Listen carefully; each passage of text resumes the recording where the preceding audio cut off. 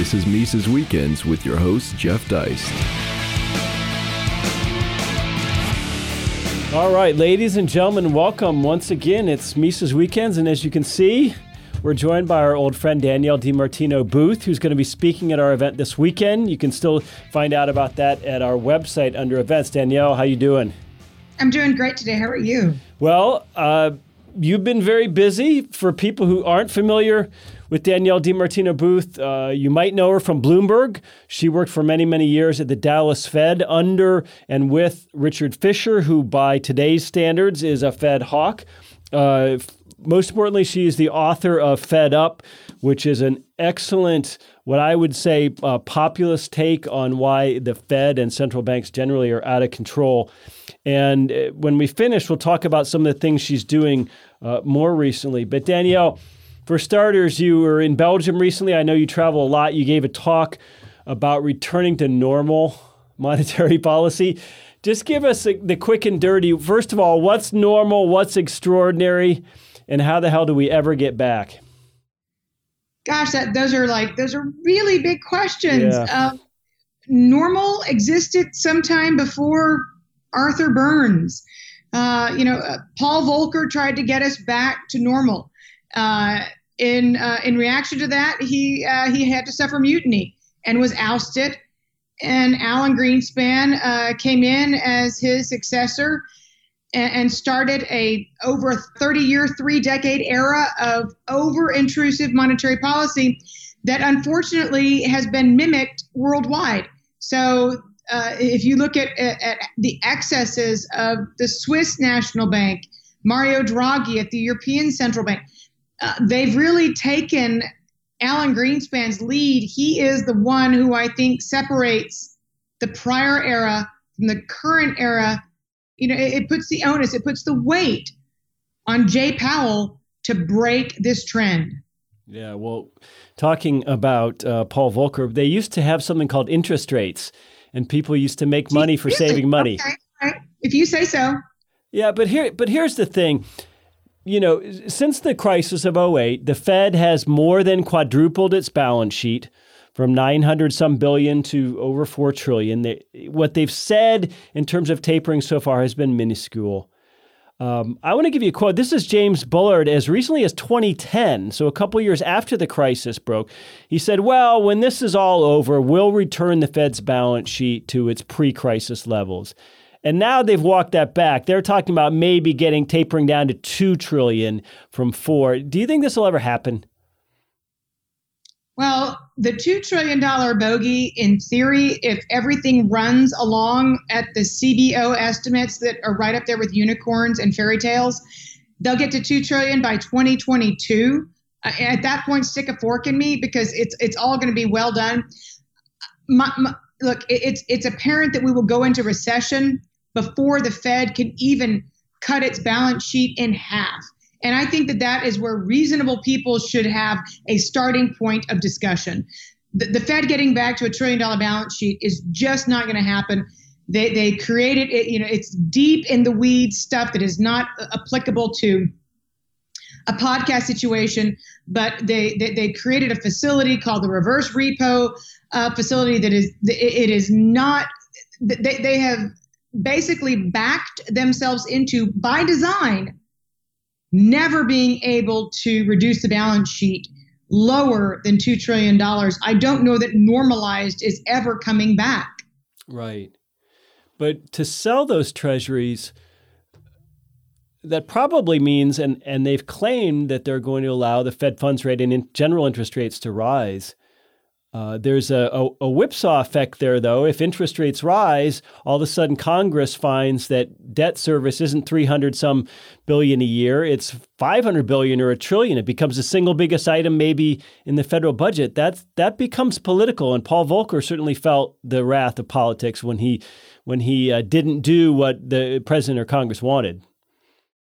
He did. And I think that if there's one thing that politicians have learned very quickly, it is the acute sensitivity that not just the Congress's borrowing costs, not just the country's borrowing costs, but that of corporations and households have to U.S. interest rates. once they crossed the 3% line, the spillover effects in Turkey, in Argentina, in Italy became so tremendous that they forced a walk back on interest rate policy. And now we have markets pricing in the potential for a June rate hike, but pricing out that of September, to say nothing of December. Again, normalization may end up being a pipe dream because central bankers have been so controlling of every aspect of price discovery for so many years, over 30 again, that they have literally rendered markets incapable of setting prices in a natural way. If the current situation continues and they don't raise interest rates much, I mean, what does that mean? We effectively recapitalized U.S. commercial banks in 2008. We bought all their treasury debt and worse. Paul Krugman says that's A-OK. It doesn't matter if you quadruple the monetary base as long as we're in a low interest rate environment. What if that, I mean, if that's true, that sounds like magic. Well, it sounds like a debt jubilee, which is my worst nightmare. And that is actually what I fear is a natural next step out onto the spectrum. It is one of the reasons that I actually have faith in the pragmatism that Jay Powell has already exhibited, and hopefully his not buying into this Keynesian train of thought that is led by the Paul Krugmans, the Ken Rogoffs, the Ben Bernankes of the world, who seem to think that everything can literally be controlled and manipulated from on high, because that is the antithesis of what capitalism is meant to be. And it also completely thwarts any ability for creative destruction to take hold and for the best and brightest and most innovative companies to succeed in this country. I think what's so interesting about you is you worked at the Fed 9 years. When Yellen retired, 9 long years. Now, when Janet Yellen retired, all these young Fed economists were taking their pictures with their collars popped up because apparently that was her fashion. So, and what struck me is how young they were, and it terrifies me in the sense that I'm sure they're brilliant Ivy League people, kids. I don't want to disparage them, but do they know anything about history? I mean, who are these technocratic elites that seem to have so much power? Well, the thing is, millennials have never known interest rates that are positive, right? Their entire lives, they've been around post facto Alan Greenspan coming into power on August the 11th, 1987. A lot of them were born after, even those with PhDs. So it's an intellectual academic train wreck because they actually believe that the world they've grown up in is reality. And reality actually is that interest rates should be in the positive realm. Yeah. Do you know Jerome Powell? You have any thoughts about him? I've never met him personally. He's familiar with who I am, and I am certainly familiar with who he is through the work that I did for Richard Fisher. So I'm not an unknown to him, I'm proud to say. He is somebody who was practical enough to work for $1 salary to explain to the Congress the perils of the United States defaulting on its debt. It's just these things are not done unless you just want to hand over the reins to China tomorrow. And he is, this is in no way, actually this is the opposite of an elite statement. His net worth is somewhere in between $55 million to $100 million. That actually is a bonus because he doesn't need the Fed's pension. He doesn't need anything He doesn't need anything that the Fed can possibly offer to him in terms of remuneration, which is a hard word for me to say. He doesn't need it. He's simply there to serve his country. And that's the first in a long line. He has no agenda. He's not a PhD in academics, in economics. He's the first since Paul Volcker to not be referred to as doctor. Thank you very much. The only doctors I like to have in my life are the ones that can write prescriptions. And he founded the Industrials Group when he was in private equity at the Carlyle Group and speaks to CEOs all the time who can tell him that even if the core PCE does not say that inflation is rising, that they're getting eaten alive by their input costs and that inflation is alive and well. He will listen to his CEO contacts before he relies on some broken theoretical model. So I have hopes for him because I think he actually lives on the same place that you and me live, which is called planet Earth. So he's a little closer. He's not a wonk. He's not a wonk. He's not. But a lawyer He by training. understands financial markets. He truly, and you need to have that. Remember, William McChesney Martin, the longest serving Fed chairman in its history, who didn't even have a graduate degree in economics, to say nothing of a PhD. He was named chairman of the New York Stock Exchange at the age of 31. He was called the boy wonder of Wall Street. He was the best Fed chairman in all of its history. He coined the phrase that it is the Fed's duty to remove the punch bowl just as the party gets started. I think and I hope that Jay Powell is inspired and wants to walk in the shadow of McChesney Martin and live up to his standards. That's going to be interesting to watch his career. You mentioned that the Fed has had an impact on some other central banks. Certainly Bank of Japan, ECB, Swiss National Bank, a lot of them have been in a... Lest we forget Mr. Carney at the Bank of England, who's afraid of his shadow. And I had great respect for Carney when he was in Canada, not so much at the Bank of England.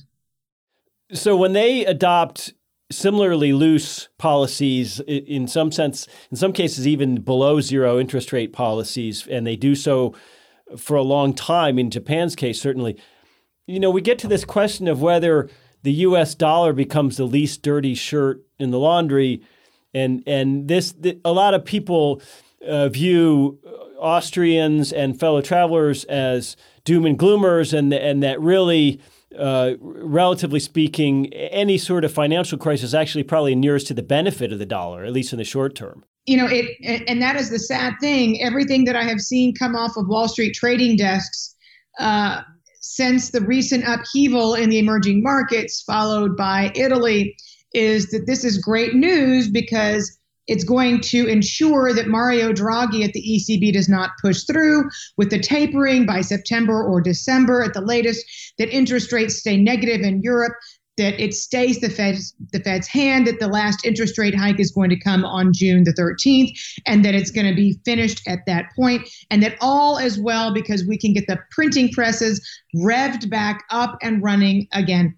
This conventional wisdom turns my stomach, but again, it is what makes the markets hum, and it is what is fundamentally broken in our country that, again, and the world's financial system worldwide, that began with Alan Greenspan really wanting to be a popular person and not disappoint politicians by raising interest rates. Again, that's a big no-no, given the Federal Reserve is not a party of elected officials. They are supposed to be apolitical and objective and work to the benefit of all of their constituents, not just those on Wall Street. What's so amazing to me, though, you go back and look at the federal funds rate, not the prime rate. The Fed funds rate in the late 70s under Volcker was in the high teens. I mean, a kid or a little old lady could go get 15 or 20% on a savings account. It's true. Volcker's predecessor was hypnotized and paralyzed by inflation. And Volcker's successors have been hypnotized and paralyzed by the specter of deflation. And the only thing, they're mirror images of one another, but they behave and they act in the same way, in that they force central bankers into a sensation that they can't do anything aside from try to create more debt to resolve a problem of over-indebtedness. Well, last question for you is more cultural or existential. Forget the debt, forget entitlements, both of which are big enchiladas. How do we get people to care about the Fed? How do we get people to think about central banking and care about it and not relegate it to even a corner of the economics profession? Because this matters. This affects us. Look, I'm going to put this disclaimer out there that I will never, ever, ever make a penny on Fed Up. The book went to number 22 worldwide. I still won't make a penny on Fed Up. The next book I write, yes, maybe so. For the moment, though, I will say that because Fed Up has begun to enter the classroom and the college classroom and the high school AP economics classroom, that financial literacy is at the core of getting people to understand the very direct role that the Fed plays in their life. I wrote Fed Up in plain English to invite people outside of our world into our world and begin to understand the role that the Fed plays. I ripped the curtain back and I'm public enemy number one at the Fed because I translated what they want it to be, gobbledygook and black magic, into something that people can access and understand very easily. Again, I don't care if you go to your public library to find it, read Fed Up. Once you've read it, pass it forward and make sure that people understand in plain English the role the Fed plays. Well, it's a great book, Fed Up, Danielle DiMartino Booth. You can find it at the Mises.org website. You can find it on Amazon. But more importantly, you can come see her this Saturday. If you happen to be in Texas or the Dallas-Fort Worth area, we're having an event in Fort Worth on Saturday morning. She's going to be one of the great lineup of speakers. You can get a signed copy from her at the event. If you want to, just go to Mises.org/events to find out about that. The easiest way to keep up with Danielle is just via her Twitter feed. It's at DiMartino Booth, because she's got a great, very interesting looking new newsletter called The Daily Feather. And you can find out her website and where she'll be speaking, that sort of thing. She travels and speaks quite a bit. So that said, Danielle, thank you, and we look forward to seeing you soon. Thank you so much. I appreciate your time this afternoon. Thank you. Subscribe to Mises Weekends via iTunes U, Stitcher, and SoundCloud, or listen on Mises.org and YouTube.